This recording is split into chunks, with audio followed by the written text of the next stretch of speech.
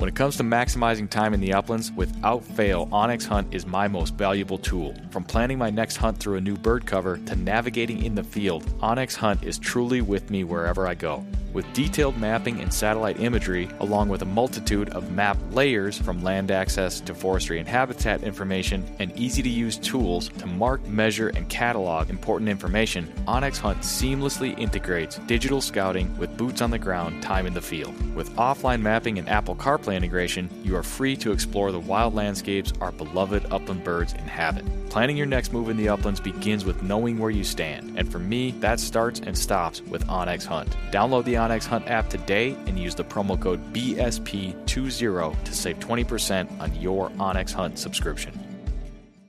When the miles rack up faster than your flush count, that's when you'll truly appreciate your hunting vest from Final Rise. Built for the uplands and proudly sewn in the USA, the complete lineup of hunting vests from Final Rise, from their all-new Summit XT down to the minimalist Sidekick system, are all built upon the foundational load-bearing waist belt and low-profile shoulder strap system, which allow you to carry all the gear you need and do so comfortably while maintaining your ability to move freely and perform when you need to most. With a complete lineup of accessories and newly released performance field apparel, Final Rise has the gear you need to help you get the most out of every mile and every flush. Final Rise gear is built for the uplands. Get yours today at finalrise.com.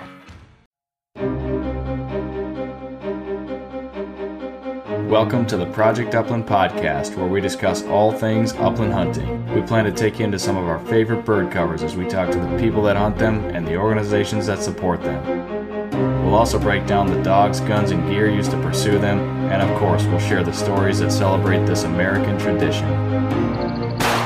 It's one of those things that you do that feels timeless. My dad brought home our first Brittany when I was about 10 years old.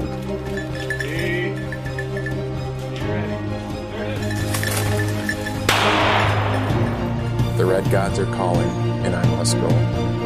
These are your stories. The Project Upland podcast is brought to you in part by Pine Ridge Grouse Camp. Adventure awaits. What's up, everybody? Nick Larson with the Project Upland podcast. Welcome back to the show. Thank you for joining us. We have an excellent show for you today based on an article that was posted on projectupland.com, I believe late last week, titled The Art of Ruffed Grouse Hunting with a Flushing Dog. We will get to that and our guest very shortly, but first I wanted to mention a couple things, couple developments via Project Upland. Number one, first and foremost, Project Upland currently running a Kickstarter campaign for the first book release to come from Project Upland. It is a Bird Hunting Anthology Volume 1. There is a Kickstarter campaign that is live right now where you can go reserve your copy of the book and contribute to various levels above and beyond to help us fund this project. We really appreciate your support and believe that you will be very pleased with the end result.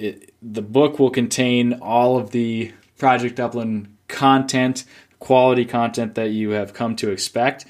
Amazing photography, excellent writing from a whole host of contributors, both on the writing side and the photography side. It's going to be a visually stunning book, and the writing will meet that level as well. So go check out the Kickstarter campaign for the Project Upland book. Easiest way to find it, probably Kickstarter.com, search Project Upland, or you can just go to the Project Upland website, projectupland.com.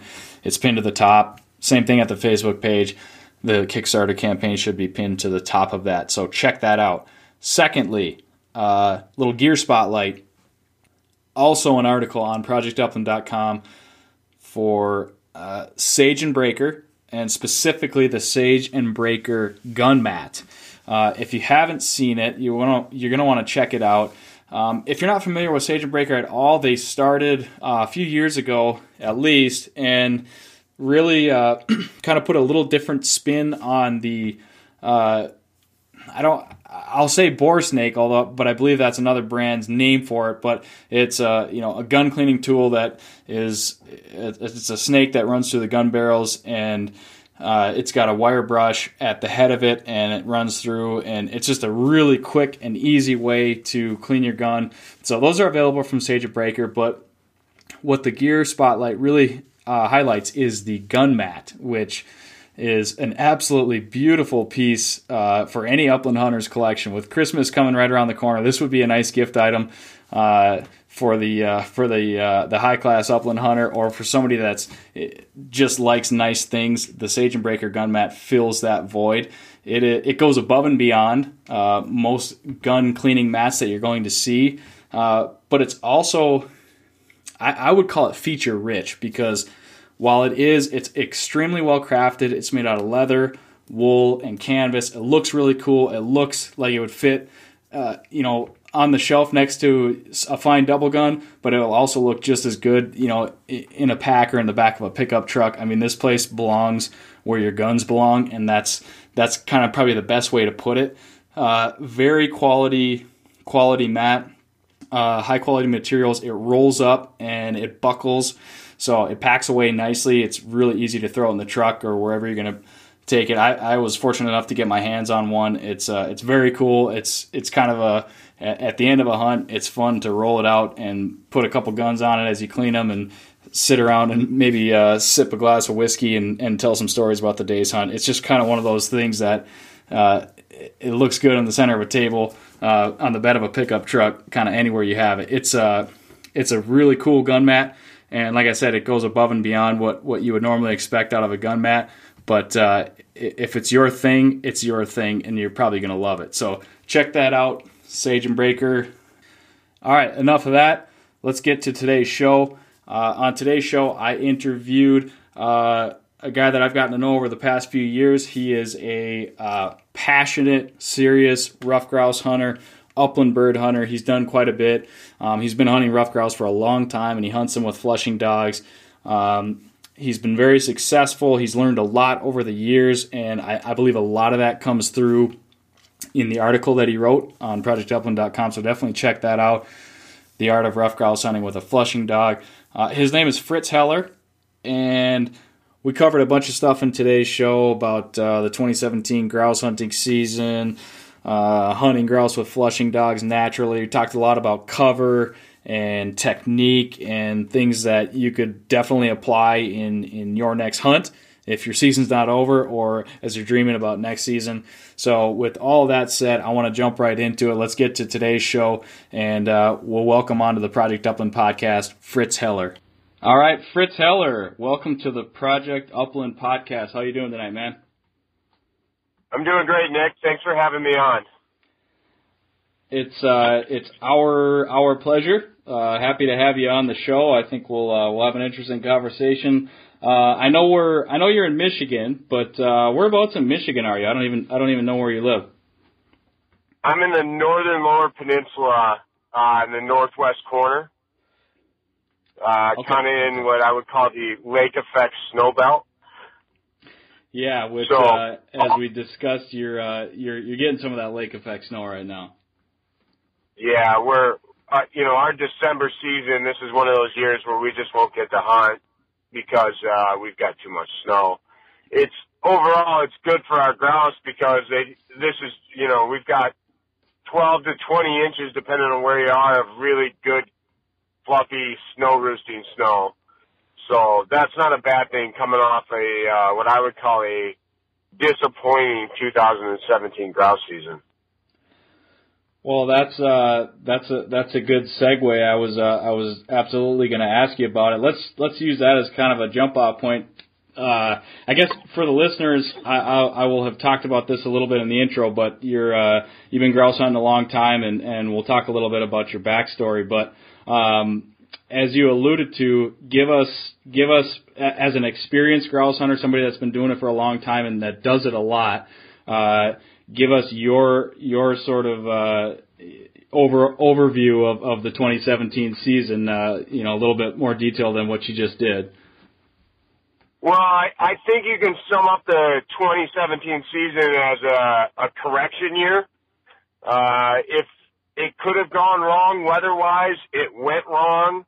I hunted 5 or 6, probably 6 counties in the Lower Peninsula of Michigan. I hunted 2 counties in the Western Upper Peninsula, and I hunted all over Minnesota for a week, and it was not good anywhere outside of a few pockets here or there. And we were all really excited based on drumming counts in Minnesota, drumming counts in Wisconsin. Michigan doesn't do drumming counts anymore due to a Freedom of Information Act issue. But, the cycle kind of moves west to east. It's my belief, at least here in Michigan, that our cycle bottomed out in 2015. I think in 2015 I moved somewhere in the below 3 grouse an hour. And that was coming off a pretty good run between, I'm going to say, 09 and 14, but you could see it tick down in 13. You could see it tick down again in 14. 15 really was really tough. And then 16, I went up,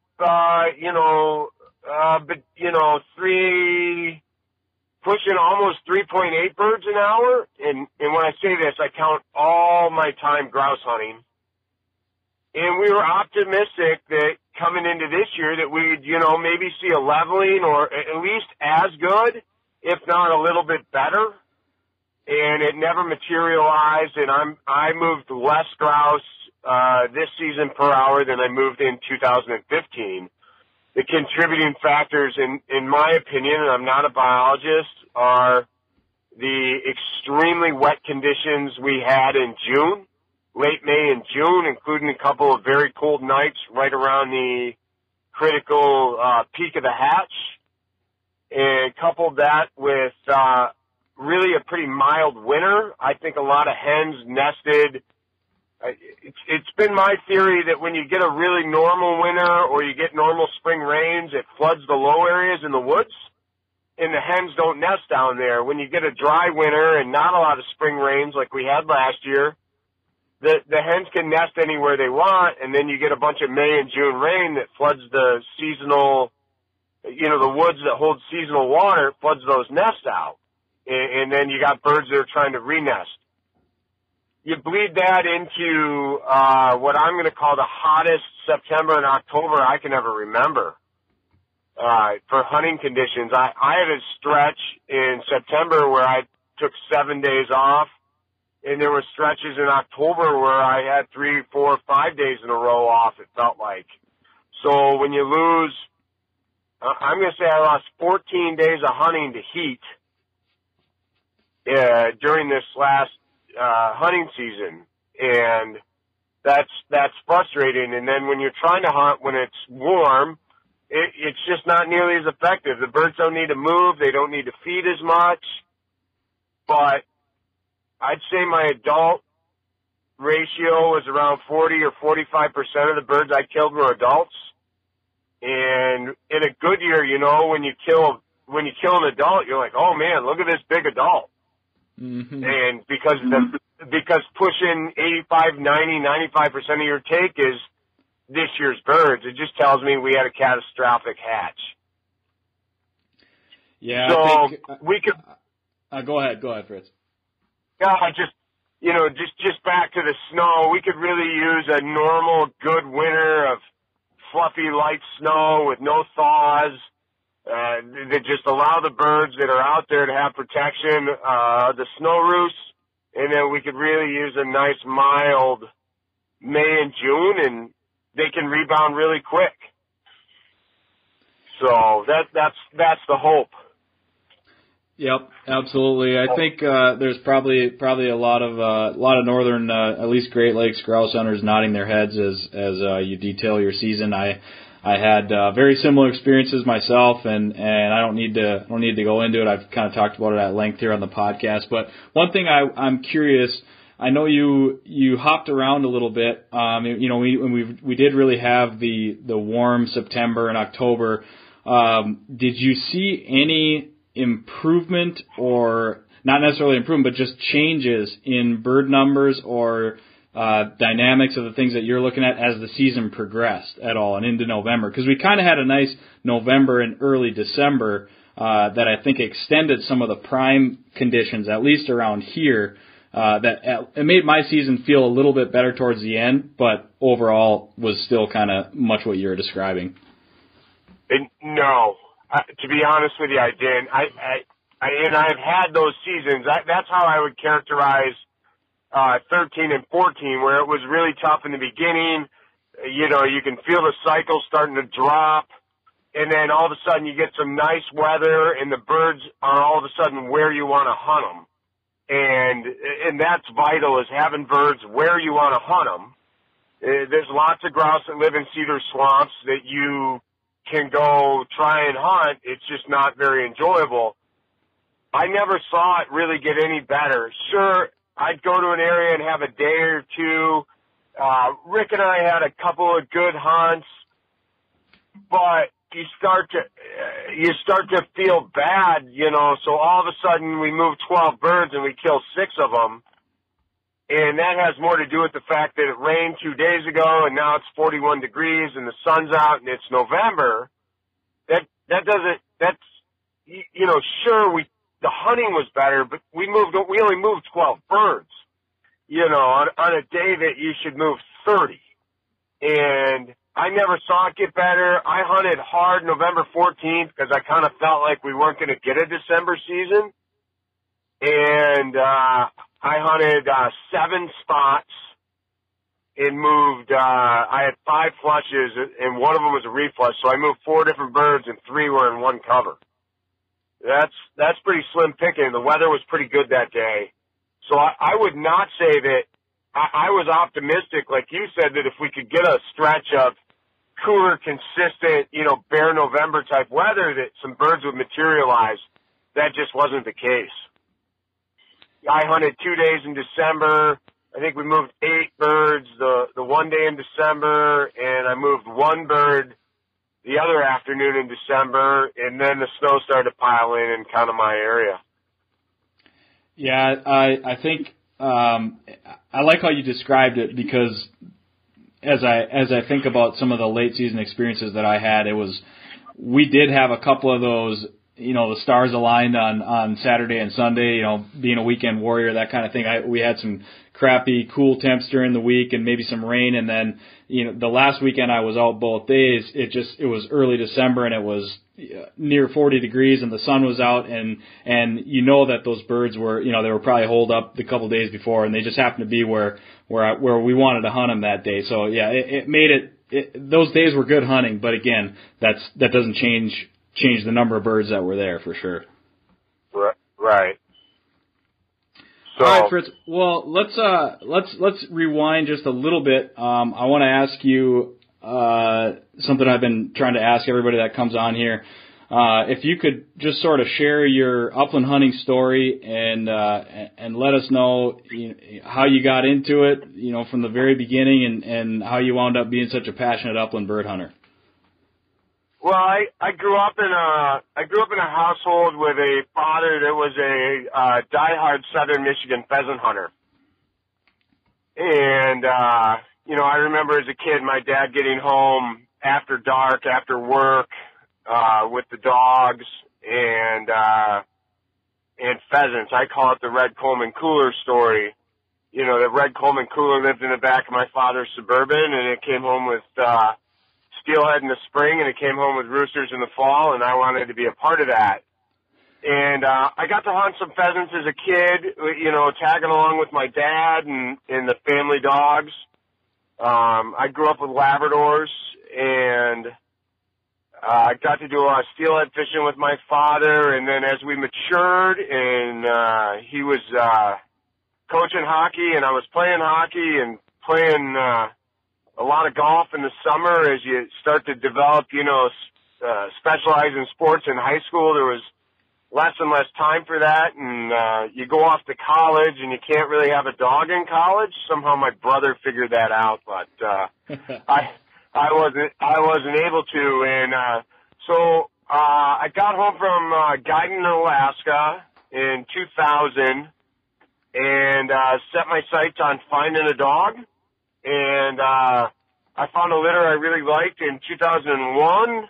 Or that winter. I got my first Labrador in the winter of 2001, and I was living west of Grand Rapids, Michigan, and started doing a lot of pheasant hunting and started grouse hunting maybe 12 to 15 days a year.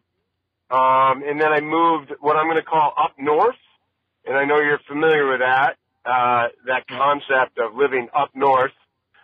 And grouse were what was available, so I had a job and not a career, and I had a wife that was heavy into graduate school and her residency, and I had a lot of time on my hands. And I spent there, I spent 5 or 6 years where I was in the woods, 120 days a year between hunting and scouting and spring and training. And I just dove full on into it. And we're really, really fortunate in the Upper Great Lakes to have public land to pursue our passions. Ultimately, what turned me off from pheasant hunting was the private land aspects of it.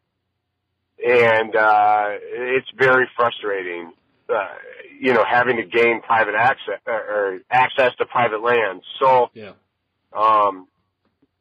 That's kind of that's a quick version of my hunting story.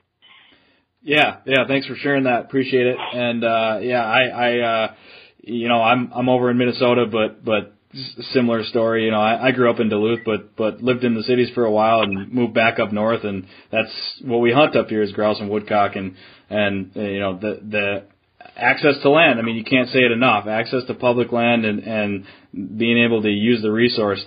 It's an incredible opportunity and certainly try every day not to take it for granted. What's the breakdown of, in your grouse hunting? Are you pretty much all public land? Do you hunt private at all? What's your breakdown? I do not hunt any private land. I don't have access to it. And to be honest with you, for the most part, where I go, the best habitat resides on public land.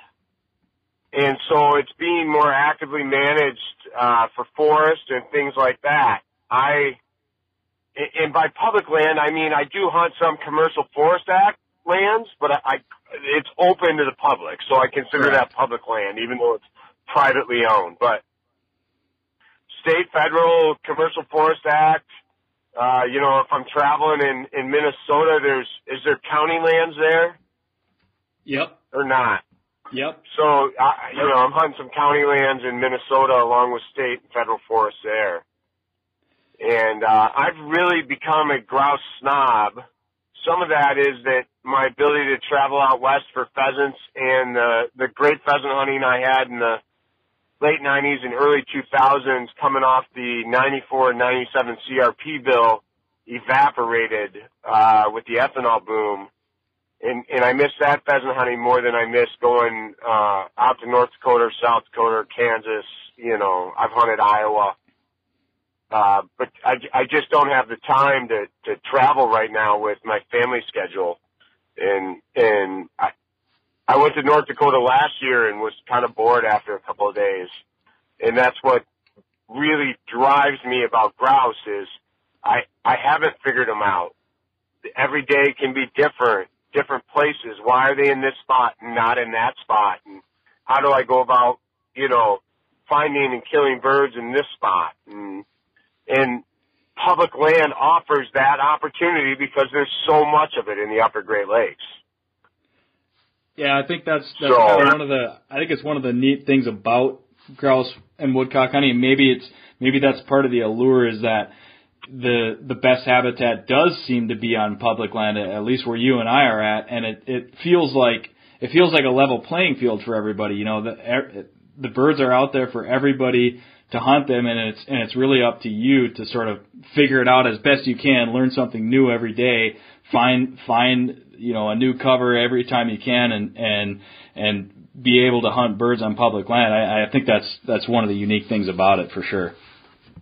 Right, and if I'm ever fortunate, I would love the opportunity to be able to buy enough land that I can set it up, manage it for grouse hunting. And I haven't found that right piece of land yet, and I probably haven't made enough money to pull the trigger on it when I do. But that's kind of a dream too. And I wouldn't do it just to kill birds. I'd do it to have that place to go, or that place to take a guest, or a new hunter, that place to train your dog, you know, just to have a place to call your own when you need it.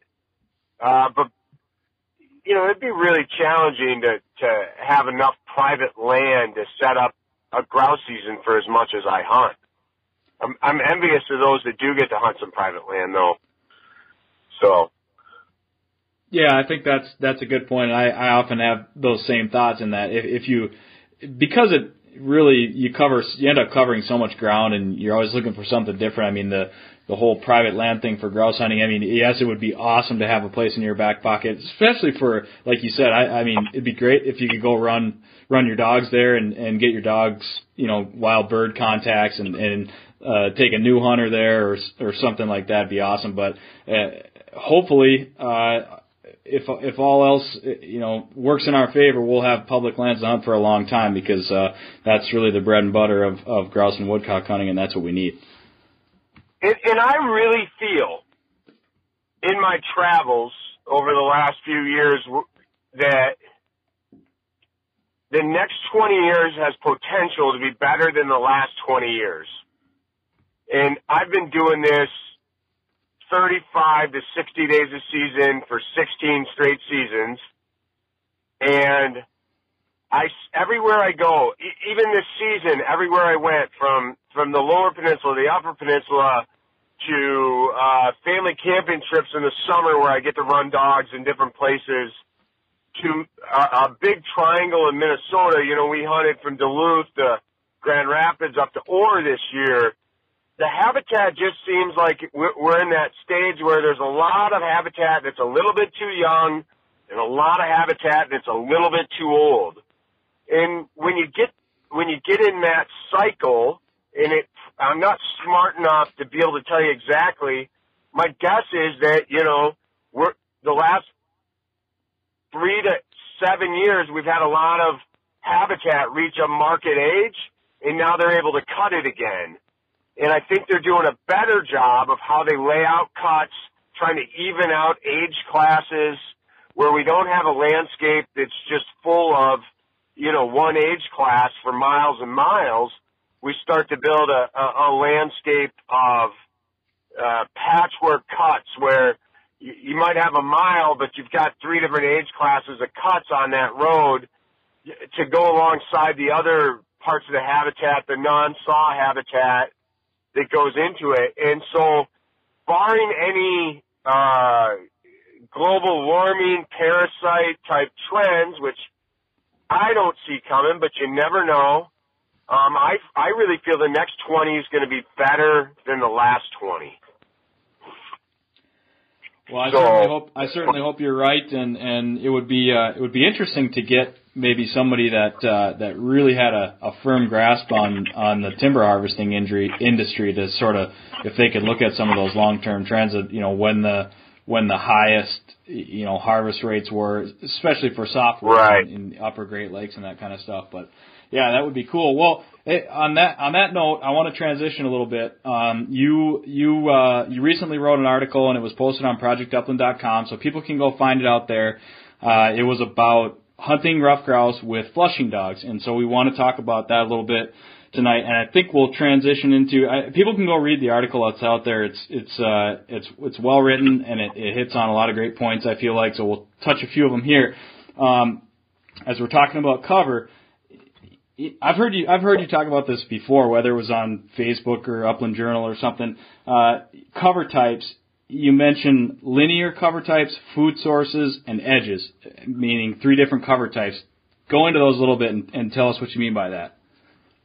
Okay, well, edge cover is simply some form of defined edge, be it a 2-track or a road that allows sunlight in on the edge. And we've all read in every grouse book ever written that, you know, grouse are birds of the edge. And so that edge can be made up of anything. It can be a road that meets a cut. It can be a river that has, honeysuckle and dogwood growing along it. It can be where aspen meets an alder run, so you get an edge there. So when I'm talking about edge cover, I'm talking about some form of break or transition where one age class of aspen or ironwood or oak or beech meets another age class, and you have two different age classes, that edge there. The key is sunlight penetrating it and growing more ground cover beneath the stem density, whatever the species is that's making up the stem density. And so then you get more food coming in, you get more stem density, more ground cover, it gives birds more security. That's what I'm talking about, edge. Linear cover. Linear cover is a little bit more defined. When I'm talking about linear cover, I'm talking about targeting specific linear cover. Say there's a creek that winds. Say there's an alder run that winds, a dogwood run, that's growing in a lowland area. Some form of linear cover that's concentrating birds in a winding path, straight. I use one of my absolute favorite spots on earth is a cover we call Leinenkugels, and I pulled in there when I was young, and I was scouting one summer, and it is non-traditional looking grouse habitat. There is essentially a hedge that grows for about a half a mile, and that hedge is anywhere from 5 to 20 yards wide. And on one side is a field, on the other side of it is kind of a lowland seasonal swamp. And classic linear cover. The birds are going to be in this strip, so to speak. You know, you've got a fairway on a golf course, and then you've got the rough on the sides. Linear cover being, we want to hunt that fairway. And with flushing dogs, we've got to take the flushing dog to the birds instead of the dog, like a traditional pointing breed that runs bigger, taking us to the birds. And we just put the dog in the absolute best cover where it can succeed. And its job is to find every bird in front of us, don't let us walk by any, and then produce them for the gun, however that may be. And then when I go to the third cover type, I'm going to call them food traps. And those food traps could be anywhere that the birds are headed to at a certain time of day to feed. Grouse with a full crop are easier to kill than grouse with an empty crop. They fly a little bit slower. They take a little bit more time getting off the ground. And so we're targeting areas that are recruiting birds into them to feed on a specific food source. Sometimes those spots can be half an acre, and sometimes those spots are bigger. Sometimes it's a trail with clover growing on it. And, but that's what we're targeting when we talk about food spots or food traps. Here in Michigan, we have a lot of oil and gas exploration, so that creates a lot of forest openings. And a lot of times those forest openings will start to grow fruit-bearing shrubs and tree species, clover, those areas. So those become a food trap. Yeah, that's very that's cool. I actually have experienced that a little bit, and I've been out to Michigan a couple times and hunting with Jay Dowd.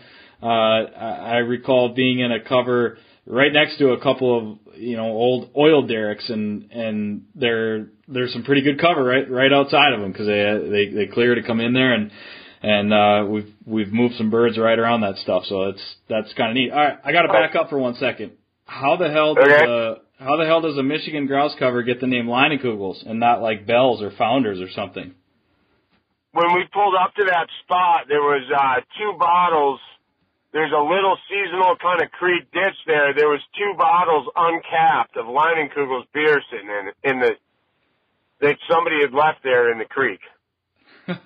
Well, there you go. And this was long before the craft beer explosion in Michigan. Sure. I mean, this was when there was what's the summer beer? I've the gone Leinenkugel summer beer? Oberon. No. Oh, yeah, no. Bell's. In Bell's Michigan. Oberon. Oberon. The only craft beer you could get was Oberon. So, yeah, so that's why that spot's called Leinenkugels. Well, now we know. All Yeah. right. So we talked about cover type. Oh, I wanted to say, you brought up a good point because we're talking about flushing dogs here, but when you mentioned linear cover and hunting these edges, you know, when you got a pointing dog, it's nice.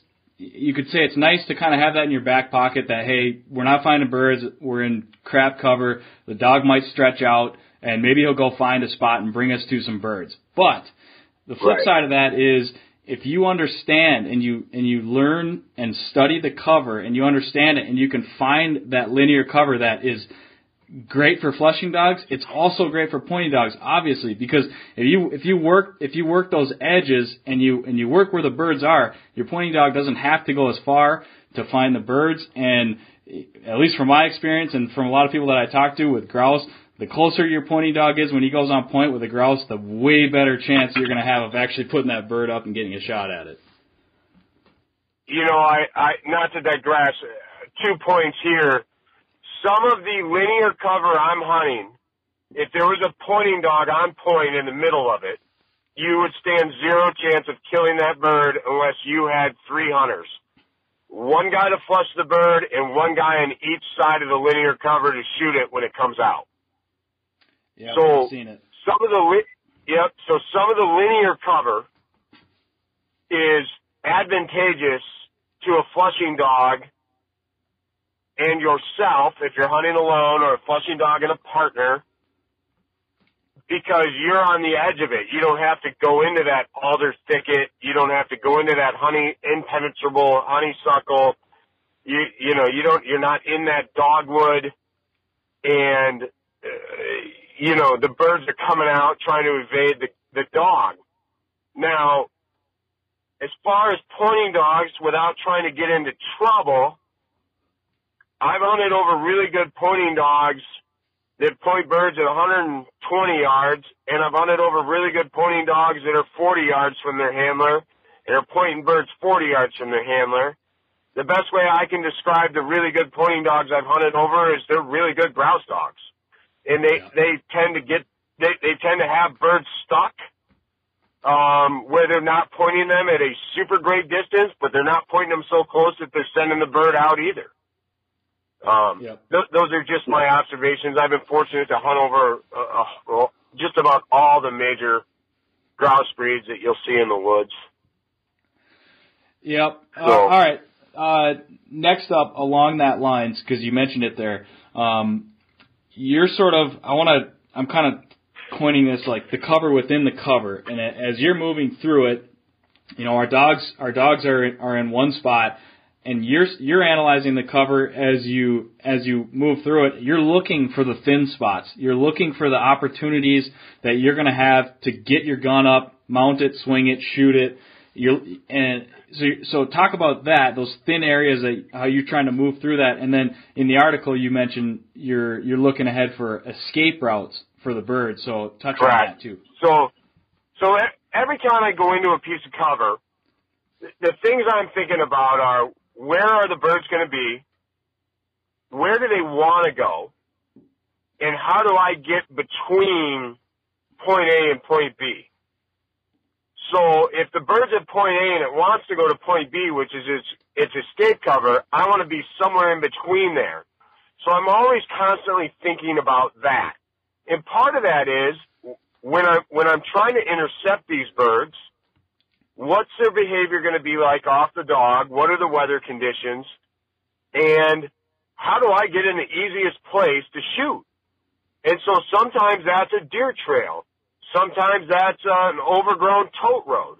Sometimes that's just a simple lane in the woods. And you're trying to feel your way through the woods and walk through the woods, and you take a new grouse hunter and they're stumbling and tripping and they're trying to keep up and they're trying to wonder, how do you move through the woods so well? I'm always looking for a lane, some kind of lane, just something that makes my life of walking a little bit easier. And that way I have free range of motion to, mount, swing, and shoot a gun. Sometimes it's not possible, but my goal is always to be,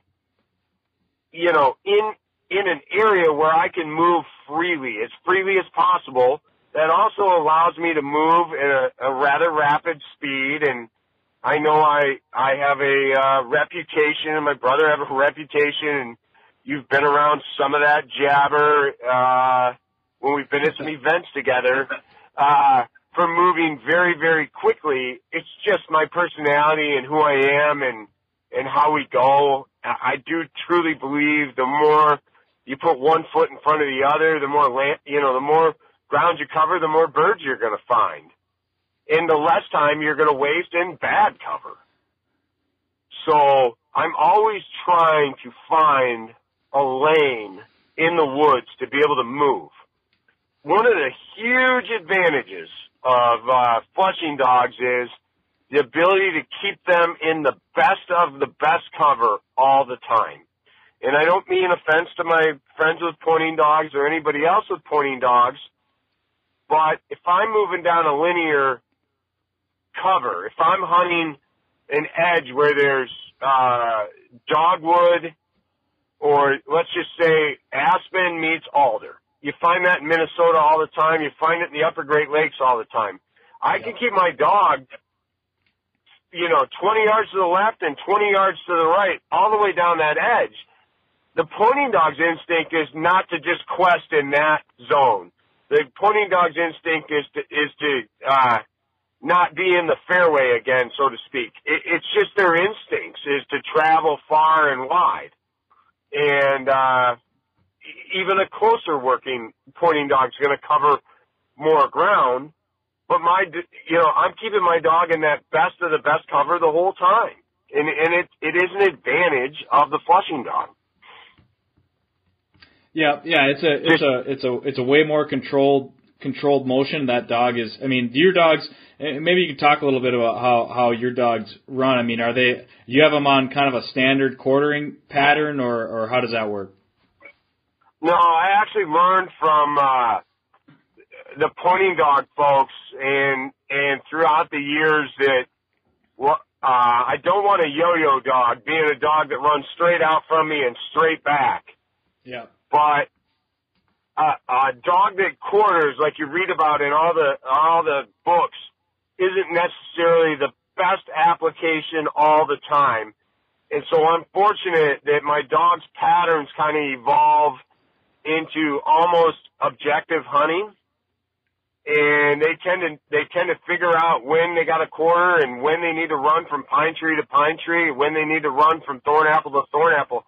I'm convinced that they start to associate the smell of a pine tree with a grouse under it, or they start to associate the smell of rotting apples with grouse being there, to the point where, you step into a berry patch and your dog starts getting birdie and it doesn't produce a bird. I think the dog just has been in enough of the berry patches that they just expect a bird to be there.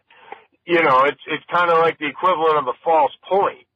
And so my absolute favorite pattern is a dog that actually runs a C, especially if I'm hunting a linear cover. A dog that would start at my left hip and run out in a half moon pattern into the thick cover, come back to me, circle back, and keep doing these C's down the cover lane. That, I think, is one of the most deadly patterns. My dogs tend to run a lot of figure eights. And they move pretty quick. They're 45 to 55 pound, fairly hotly bred Labradors, not counting the family cat, the American Cocker, but and so they move pretty quick. And then I have some non-negotiables on obedience, so they sit remotely to the whistle. And but as puppies, in their first puppy season, when they're anywhere from 6 months to 12 months, we don't really have any rules. My goal is for that dog to go out and learn where those birds live, not necessarily to find them where I can shoot them. And then as we mature, we start to lay in a foundation of, all right, we got to work as a partnership if you want to retrieve.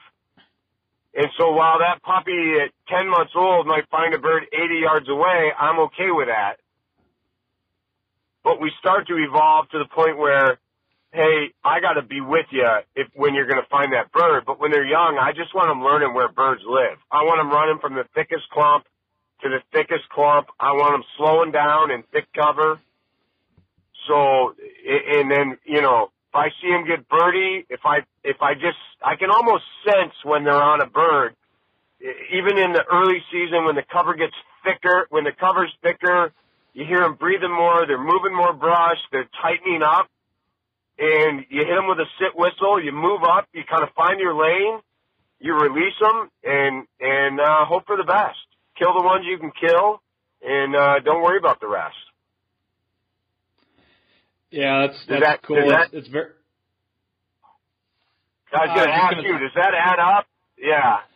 Yes, yeah, it does, and I was going to kind of try to tie that together in that, you know, there's some clear differences between pointing dogs and flushing dogs, and this we weren't trying to make this a conversation about the two, but there's so many parallels too with the same. You know, at the end of the day, they're both grouse dogs. You know, the ones that we're talking about, and it's you know, you talk about that early stage as a puppy, and they've got to learn for themselves. You got to put them in the cover over and over again, and they've got to contact as many birds as possible. And then, you know, once they develop that natural talent, then we work them into the system that we want to work them into, just like a good young hockey player, right, Fritz? Right. Yeah, you got that right. Right now we're building our team from the goaltender forward, so. If they can't score on us, we can't get beat. But at some point, we got to learn to put the puck in the net too. And that's correct. Yeah, you know, a hard quartering dog, it feels like to me, and I trained one that way. And maybe as I get older and slower, I might want more of that. Covers a lot of the same ground over and over again, and so I'd rather the dog run. I'd rather the dog hunt an efficient pattern for what the cover dictates. I don't necessarily so much know how to train that. I do train the in command where, you know, I can point to a piece of cover and or say in, and they run in and search, and then they get enough contacts by sheer luck or good planning or good cover, and then they just start to develop this on their own. So yeah, quartering doesn't make a lot of sense to me at all times. Probably quartering in September makes the most sense. Yeah. All right. Well, I want to do. We're getting close to the end here. We'll wrap it up in a little bit here, but something else I've heard you and your brother talk about. You guys have. I don't know how strict you are to this, but I've heard you talk about, you know, call it a 20-minute rule or something, where you guys will hop into a cover and you'll hunt it for 20 minutes, and if you don't move a bird, you say to yourself, something's not right here, we got to switch it up, we got to find something different. I mean, talk about that and how you guys implement that. Right, so what we're essentially trying to do is pattern the birds. It's no different than if you're fishing and you know, for whatever reason, the bass are in 12 feet of water today, or they're in 3 feet of water, or the steelhead are in the front of the runs, or they're in the tail of the runs. We're trying to pattern the birds. So what are they doing, and why are they doing it, and how do we repeat it? So if we go into a cover, and if we don't move a bird in 20 minutes, we turn around and hightail it back to the truck and go try something else. And then we start to go, oh, all right, today we're finding them in covers that have oaks, or for whatever reason. Or today we're finding them in covers that have more pine than typically we like to hunt. So now we have a long list of covers, or if we're on the road on a trip, we just start looking for those kind of spots. Hey, this spot looks a lot like the last spot we found birds in. Or this spot looks a lot like the last spot we didn't find birds in, so we're not going in it. And we're trying to pattern the birds. And that pattern changes throughout the day. And so what are they in the morning? What are they in kind of on that midday rest period where they seem to disappear, and you got to grind them out?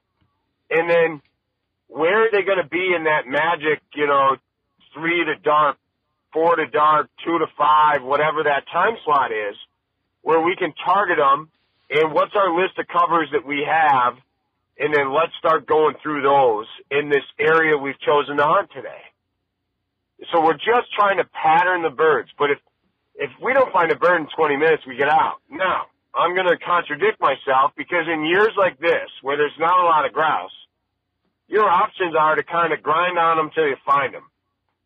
And so in good years, that 20 and out rule plays a lot more into our program than in the tough years where you just simply got to go out walk them.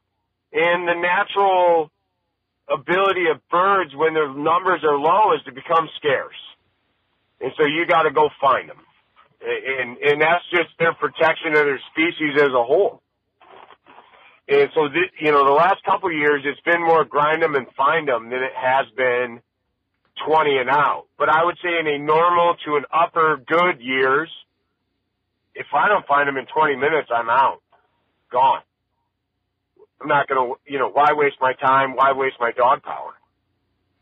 Yep, absolutely. Yeah, the dog power that's a good point there. I think, to a lot of people that it may sound like common sense. Hey, if you're not finding birds, switch it up. But I think it's a good point to sort of hit on, just because there are people that are, whether they're just getting into it or they're just not at the same point on the sort of the education curve. I mean, they just go to the same spot every time, and maybe they have a good day here and there, but they're scratching their heads. I mean, especially with grouse, do not be afraid to mix it up and try stuff, because it's been said a million times before, grouse are where you find them, and every year that point gets proven to me more and more, and you're always trying to pay attention and trying to pattern them. But yeah, absolutely, don't be afraid to mix it up and get out there and try stuff. And like you said, this year you just had to outwalk them on some of those days.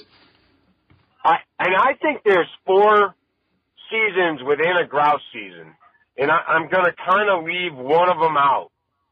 But I think there's the early season, which I'm going to call, when the world is still green and the birds are still brooded up. And then I think there's the fall shuffle. I think there's a leaf drop period. And then I think what I'm going to call bare November, which can include plenty of October on some years, where all the leaves are down, the world is not green anymore. And I have early season covers. I have shuffle covers where I start hunting lots of islands, lots of corridors, lots of places the birds can move, non-typical stuff, non-saw habitat. Leaf drop can be really challenging as the birds get really jumpy. Their kind of environment is changing for the first time in their life. And then the greatest season of all is that bare November. And like I said, it can include parts of October, but that's when you get the best dog work and you get the best shooting and you really find out what kind of dog you have. And you can keep birds on the ground better. And, so I think there's 4 seasons. It's developing a long list of covers. I rarely go back into my September covers after September. Rarely do I ever go back to them. I move on to my October and November covers. I've never been one to buy into the fact that a grouse lives in 40 acres. I just, they might live in a bigger landscape, or if it's 40 isolated acres, they might live in it. But if there's good landscape habitat, I think they move around more than maybe we realize. That's at least been my experience, because, if I move 15 birds in a cover in September and I go back there in November and don't move any, where'd they all go? Did they all get shot? Did they all get eaten? Did they all shuffle out? Or is there better suited November habitat, a quarter mile, a half mile, a mile away that they've worked their way to? Yep. And how do you find those highways when they're moving or shuffling or, transitioning? And hunt those highways when they're transitioning. Yep, absolutely. That's the stuff that I know keeps guys like you and me coming back for sure. All right, before we wrap it up here, I want to, we talked a lot about public lands earlier in the episode, and so we know you're a public land supporter, as am I, and I think most upland bird hunters are. But I know from getting to know you over the last couple of years, you're very conservation minded, and you're passionate about giving back to the resource and the habitat. So just touch a little bit on sort of what drives that, for you to make sure you're paying it forward for the next generation of hunters. Well, without a user, we have no need for management. And so if we don't have users, what incentive is there? And I'm in the tourism business as a career, so some of this comes from that. But if we don't have users, what is the incentive to manage a resource? We don't need grouse management if we don't have grouse hunters that want to hunt them. They don't offer any economic benefit outside of tourism. And so I'm very passionate. I was taught at a very young age that if you're going to use a resource, you need to give back to it. And I've been very fortunate. Not only that, outside of supporting the Rough Grouse Society and other conservation organizations, outside of trying to introduce new people to the sport, there's a great social aspect to being a part of these conservation clubs. I can talk grouse hunting 365 days a year, 24 hours a day. I love it. I think about it every day of the year in one fashion or another. I'm depressed at the end of the grouse season because it's over.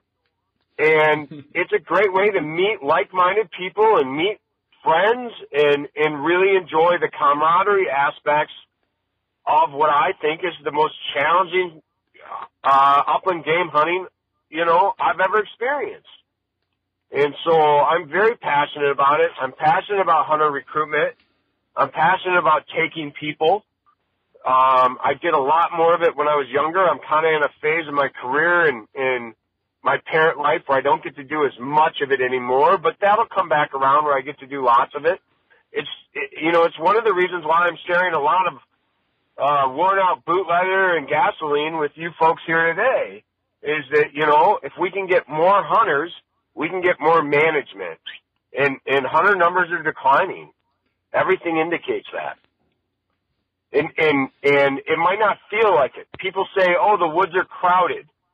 A friend of mine pointed this out the other day. He said, the woods feel more crowded even though there's less grouse hunters because there's, sort of less habitat or there's not the statewide habitat in the upper Great Lakes we used to have.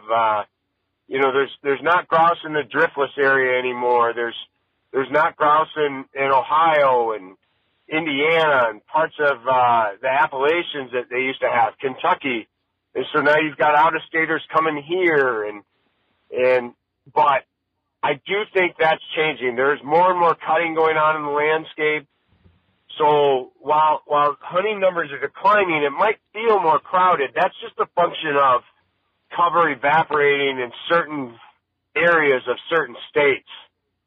Southern Michigan used to have a lot more grouse when there was farmlands that wouldn't support crops that were reverting. Well, that reverting cropland in southern Michigan, the Farmers 40 out back that used to hold grouse ran up against a creek that ran to the next Farmers 40.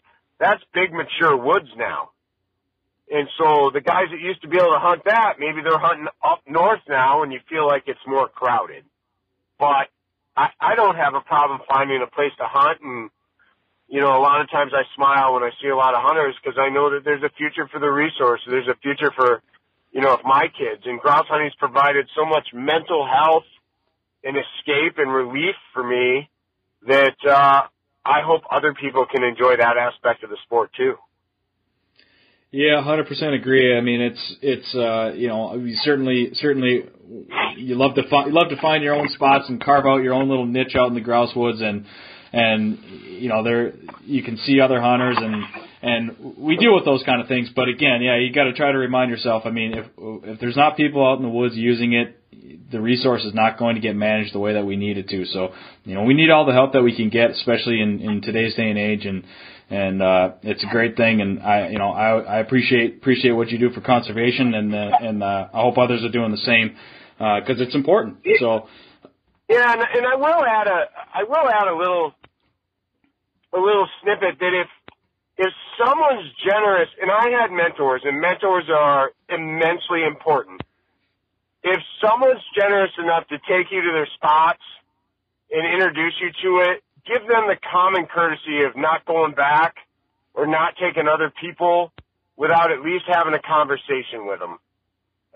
Those spots are hard-earned and boot leather and gasoline and walking them and figuring them out, when to be there, why you're there, what time of the year to be there. Just learn from those spots and go find your own spots that look similar, or have a real honest conversation with your host. Hey, do you mind if I come back here?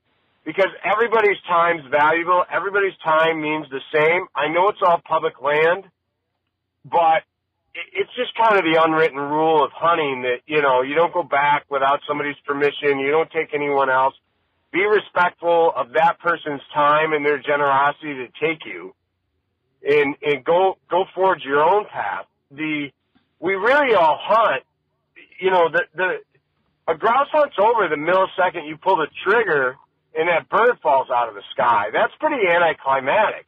It's everything that leads up to the hunt, from cleaning your gun and training your dog and having the time off and budgeting and planning to be there, and to have the ability to walk on public land that we all own and pursue these great game birds.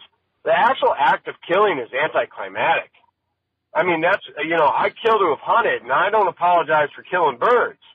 I like to kill a lot of them. I like to eat them, and it's a reward for the dog, and it kind of culminates. But the real hunt, the real thing that we're passionate about, is the journey to that second where we pull the trigger, where everything comes together with the dog and the cover and the preparation and the scouting.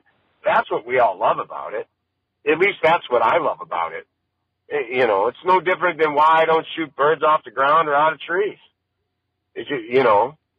Chicken's cheaper.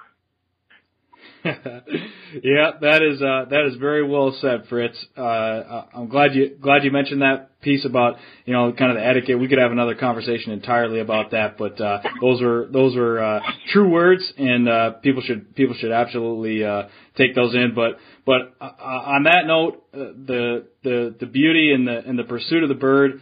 I think that's a good spot to wrap this up. I really appreciate having you on the show, Fritz. It was a pleasure, and we'll keep in touch, and best of luck for hockey season now that you guys are covered up in snow.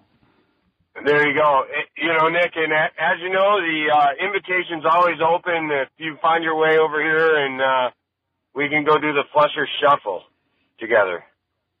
That would be a blast. And my grouse camp's kind of like halfway in between you and your regular destination in Minnesota. So maybe next year we'll have to plan something. Sounds like a plan. Have a great night, and I'll talk to you soon. All right, thanks, Fritz. Take care. Thanks, Nick. Bye. Hey, everybody. Nick Larson with the Project Upland podcast. Just wanted to take a second to thank you again for listening to this episode of the show, and remind you that, as always, we are brought to you by our friends at Pine Ridge Grouse Camp.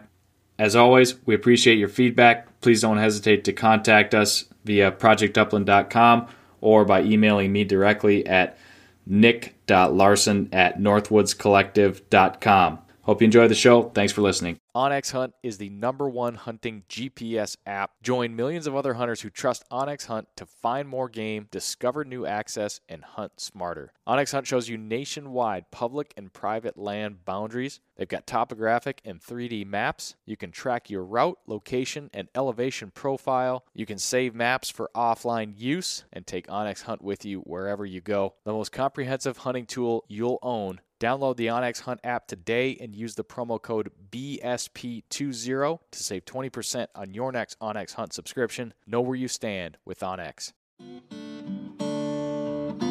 Hey Hey everyone, this is Nick from the Gun Dog It Yourself podcast. If you enjoyed this show, then you might want to check out my show as well.